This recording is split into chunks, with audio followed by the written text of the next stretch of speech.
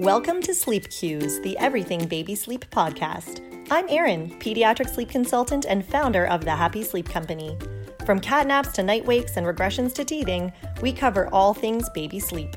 With a passion for children's sleep, we're here to help tired families get healthy rest.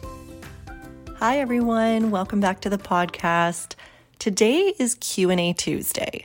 If you are brand new to the podcast and you decided that today was going to be your first crack at Sleep Cues and your first time just taking a listen and seeing what this podcast is all about, Q&A Tuesday happens every other Tuesday. So our podcast gets aired. We air a new episode every Tuesday. Every other Tuesday is Q&A Tuesday. So we take 5 questions that I've gotten, usually in my DM box on Instagram, and I pull those together and I give you the answers. And I try to pick questions that I think are questions a lot of parents might be having. They are questions that are specific to one mom or dad that they've asked me, but I know that I get this question a lot, or I know that I work with parents who struggle with a similar issue. So I'm hoping that my responses are going to help out the masses. Just so you know, on the other Tuesdays, you're either going to get out of this podcast a solo episode with me where I tackle one specific topic.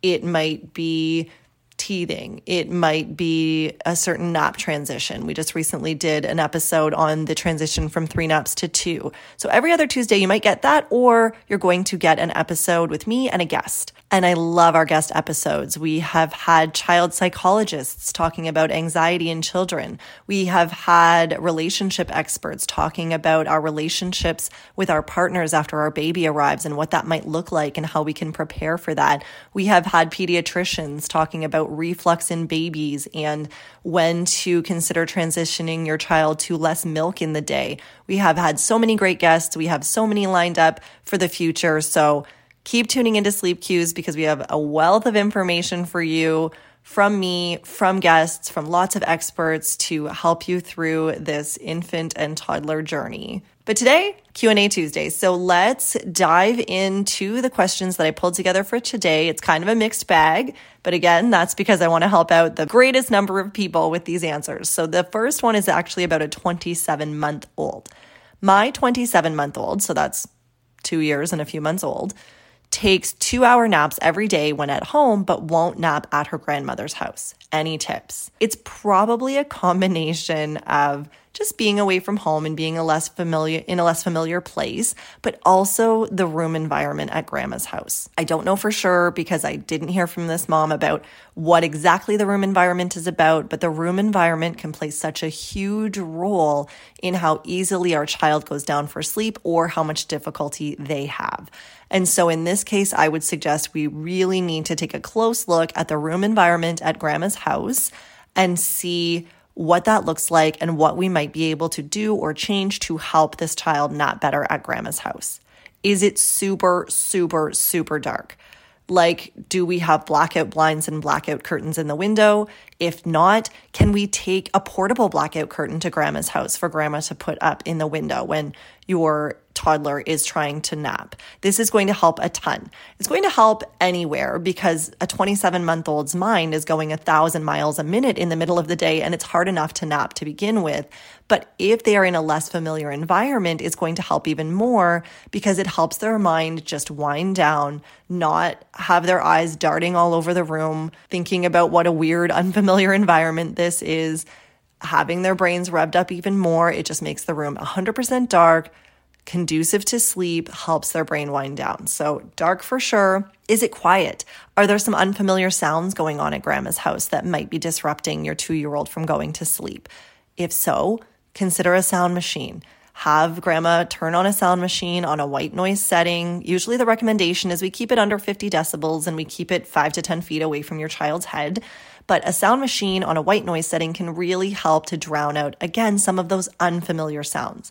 It can help at home just to drown out familiar sounds that might be disturbing your child from going to sleep, like parents trying to watch a TV show before they go to bed, but your child is trying to fall asleep. Sound machine can help at home for that. But once again, it can help especially in a less familiar environment like grandma's house to drown out some of those external sounds, those unfamiliar sounds, and help your child fall asleep more easily.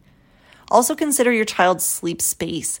sleep structure at grandma's house? Is it a crib or a playpen? Or are we trying to get your 27-month-old to fall asleep on a queen-size bed when at home they normally have a crib? If so, we might want to consider purchasing a perfectly good, great condition secondhand crib or a new crib if you're up for it to have at grandma's house set up if your child naps there a lot. It's worth the investment if your child naps there a lot to have a really comfortable, familiar sleep space.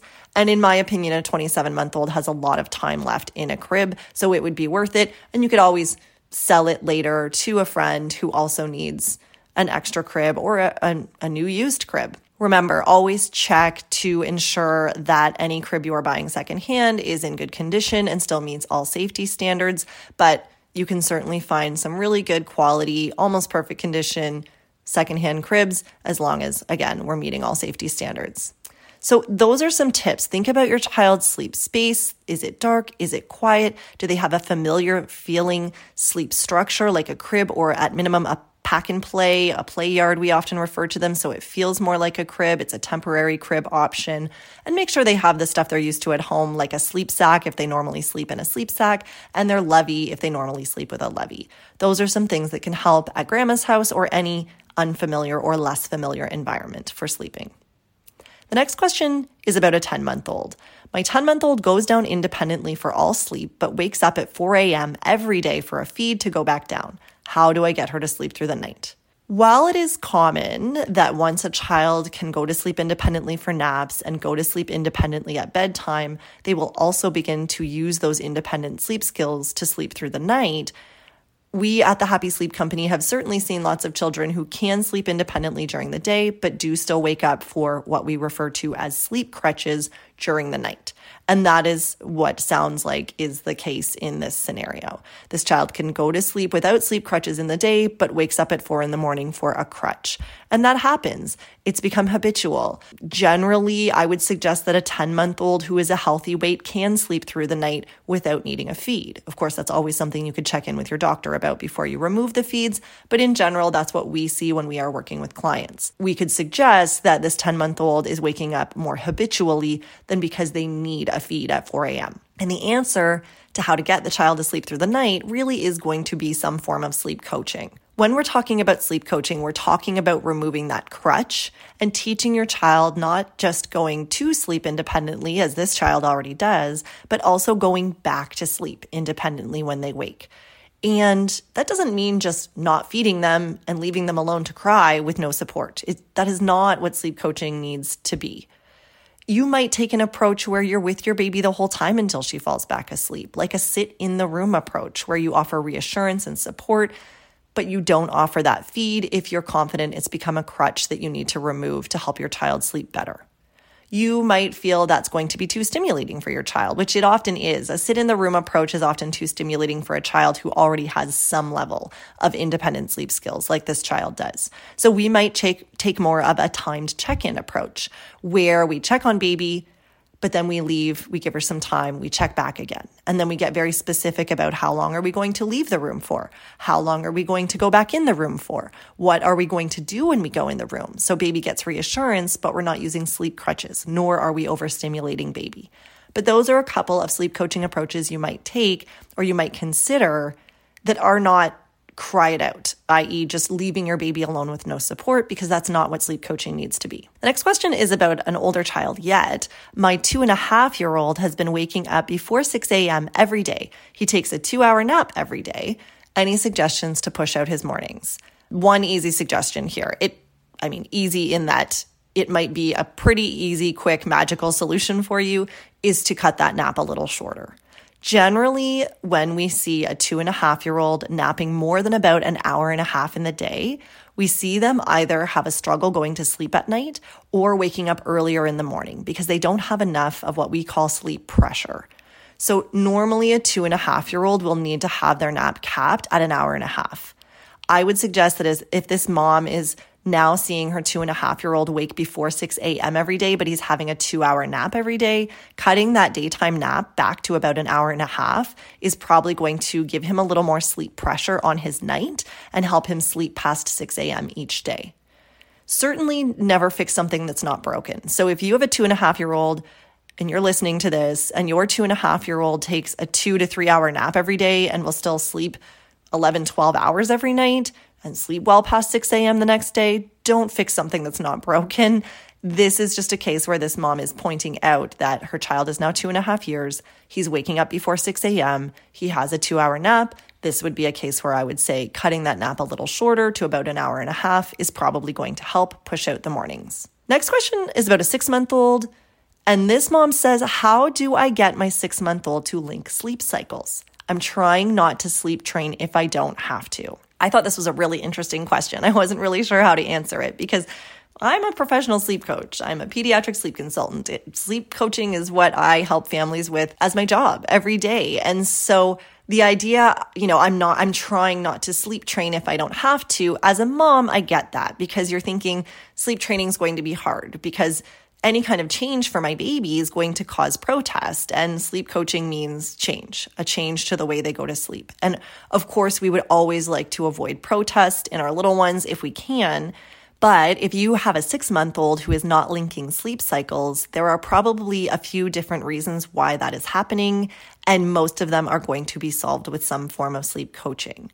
So if your 6-month-old needs rocking, feeding, a pacifier, or bouncing on a yoga ball in mom's arms to go to sleep, and then always wakes up 30 to 40 minutes later in her crib, i.e. not linking sleep cycles, this is likely because she has sleep crutches to go to sleep. And when she's in a light stage of sleep, around 30 to 40 minutes into her nap, she doesn't know how to get back to sleep because she didn't go to sleep on her own in the first place. So she doesn't have the skills to go back to sleep on her own now, 40 minutes into the nap. This is where sleep coaching can help your baby learn to go to sleep independently and then also back to sleep independently when she's in a light stage of sleep and wakes up, i.e. between those sleep cycles, and starts to link those sleep cycles. But again, this goes back to the idea that I understand why this mom is saying I'm trying not to sleep train if I don't have to, but that suggests to me that this mom thinks sleep training just means cry it out or extinction, where you just leave your baby alone to cry for huge extended periods of time without checking on them or being there for them. And that does not have to be what sleep coaching looks like. So I hope that parents aren't scaring themselves out of gaining better sleep skills for their child and gaining more sleep for their family because they think that sleep coaching can only be cry it out or extinction. Again, there are approaches where you can be there the whole time until your baby falls asleep. There are approaches where you can leave for short periods of time and then go back and remind your baby you're there for them. Have them hear your voice. Have them feel your touch. Be picked up for a hug if they need a hug. So knowing that, I hope that helps parents realize you don't have to be afraid of sleep coaching. It doesn't just have to be cry it out. It doesn't only have to be cry it out. It doesn't ever have to be cry it out if you don't want it to be. There are a lot of different approaches you can take. I would suggest in the case of the 6-month-old, probably that's something that needs to take place in order for her to start to link those sleep cycles. A couple other things to keep in mind, though, totally outside of sleep coaching per se, is what is your 6-month-old's wake window? If it's too short, she might not be linking her sleep cycles because she doesn't have enough sleep pressure. If it's too long, she might be overtired when she goes down for her naps, and that might be making it hard for her to link sleep cycles when she wakes up shortly into a nap. So getting those wake windows spot on can be very helpful. For a 6-month-old, I would suggest about 2 to 2.25 hours of awake time is pretty appropriate. Also consider for a 6-month-old, how many feeds are you offering your 6-month-old per wake window? Usually at this age, children aren't having any or a lot of solids yet. So because of that, because they have bigger wake windows than they used to when they were a newborn, but they aren't on the solids that they might be when they're like 9-10 months old, I like to offer 2 feeds of breast milk or formula in a wake window. One at the beginning of the wake window when your baby wakes up for the day. When they wake up from their naps, we offer breast milk or formula. And then a little later in the wake window, if you're not yet offering any solids, I would offer a top-up breast or bottle feed to make sure that your baby is not hungry by the time nap time rolls around. That top-up feed, I would ensure it's finished at least half an hour before the next nap, so we're not getting any kind of feed-sleep association, but we are getting calories closer to the nap, so we can ensure that hunger is not an issue that's causing your baby to wake up 30 or 40 minutes into a nap and not be able to link their sleep cycles. So those are a couple of things to keep in mind that are not sleep coaching per se, but are more about scheduling and feeding that may help your child link those sleep cycles. But again, if you're using sleep crutches to get baby to sleep, I would suggest that's probably the biggest reason they're not linking their sleep cycles, and you may need to look at some sleep coaching strategies or methodologies to help you out with that, to get to the other side of that and get baby linking those cycles and having longer stretches of sleep. Final question for today relates to a lot of the things we've already talked about, because this mom said to me in a DM on Instagram, "Cry It Out worked for us as a sleep coaching strategy and got my baby sleeping through the night. But when does it stop?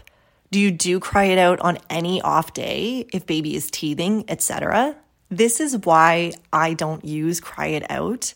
We at the Happy Sleep Company don't use Cry It Out as a sleep coaching strategy. This is not to say that I am judging any family who has used Cry It Out as a sleep coaching strategy. Sometimes a family tells me their pediatrician recommended that as a strategy. Sometimes a family tells me we did our research on this and we felt really comfortable with it. If that is what your family felt comfortable with and that is what you did and it worked for your family and you're all getting better rest and you did it in a healthy and safe way, then I'm not judging any family for using Cry It Out. But I am going to explain to you why I don't recommend it as a sleep consultant to my clients.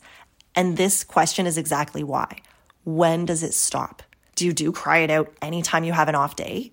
Do you do Cry It Out if your baby is teething? And so this is why I would prefer a strategy when it comes to sleep coaching that involves being there for your baby, checking on your baby, making sure that you are not leaving baby alone for huge extended periods of time without support.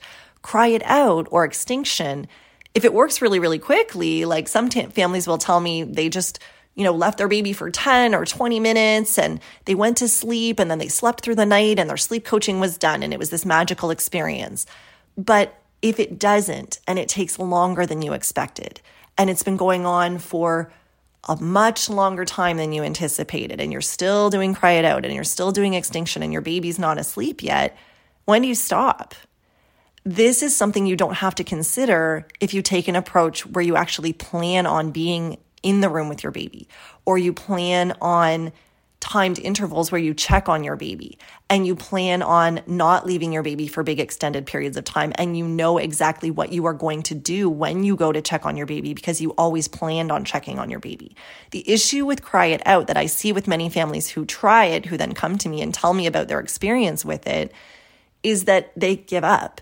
Because they heard from a friend that it only took 10, 15, 20 minutes and their baby went to sleep and that was their expectation. But when they tried it with their baby, it took a really long time and ultimately they just gave up because they saw no end in sight.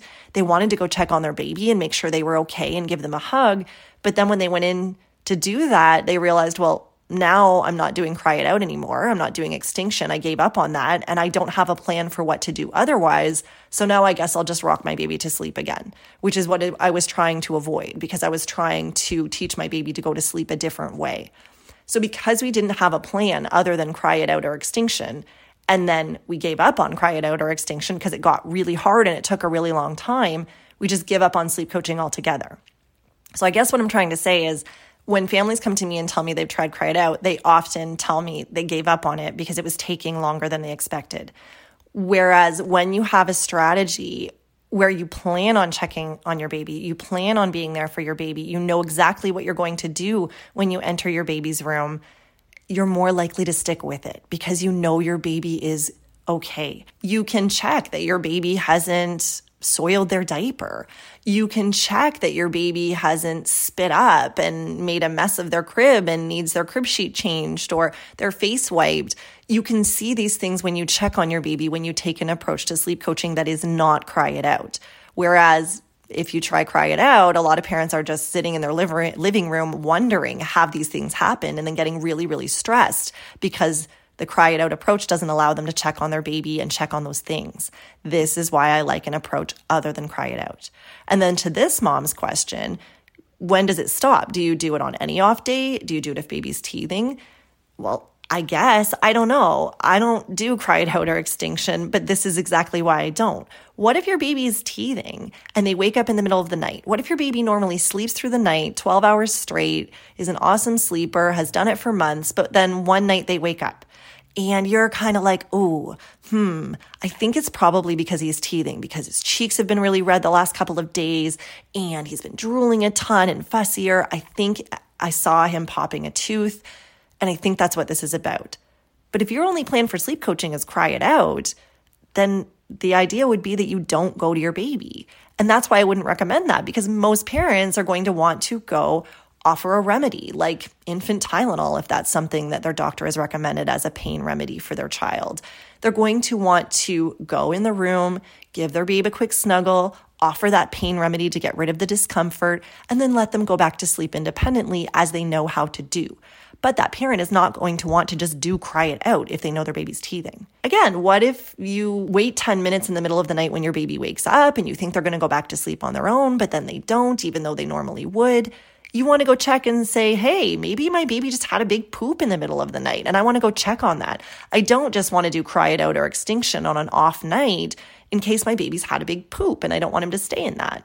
So this is where I would say, no, I wouldn't want to do cry it out on any off night. I would want to take an approach where you can go check on your baby, see what might be going wrong, offer them some reassurance.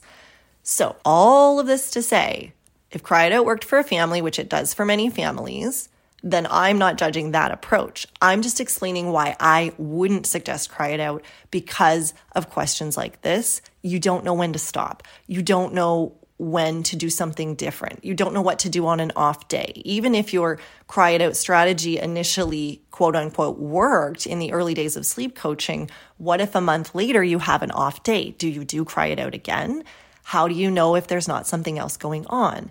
This is why I suggest that parents take an approach that involves checking on baby, being there with baby the whole time, whatever your approach might be, making sure it's one where you know you can go offer baby reassurance, check that there's nothing off or wrong, give your baby what they need, and then continue on with your sleep coaching strategy. So you as a parent are not left second guessing what might be going on in that room because you haven't allowed yourself a strategy where you can go check. That's the top 5 of the week, everybody. I know we focused a lot on sleep coaching strategies, but a lot of these questions were really conducive to that. It was really a conversation about when do you sleep coach? Why do you sleep coach? How do you sleep coach? What are some of the different methodologies? I know that's why a lot of parents follow us on Instagram and follow this podcast. We talk about so many things other than the actual strategies around sleep coaching, but at the end of the day, those strategies can be really important to families in determining what is right for their individual family unit, what feels good to them, comfy for them, right for their family, and what they feel confident is going to get them to the other side of the sleep challenges they might be having. Have a great week, everyone.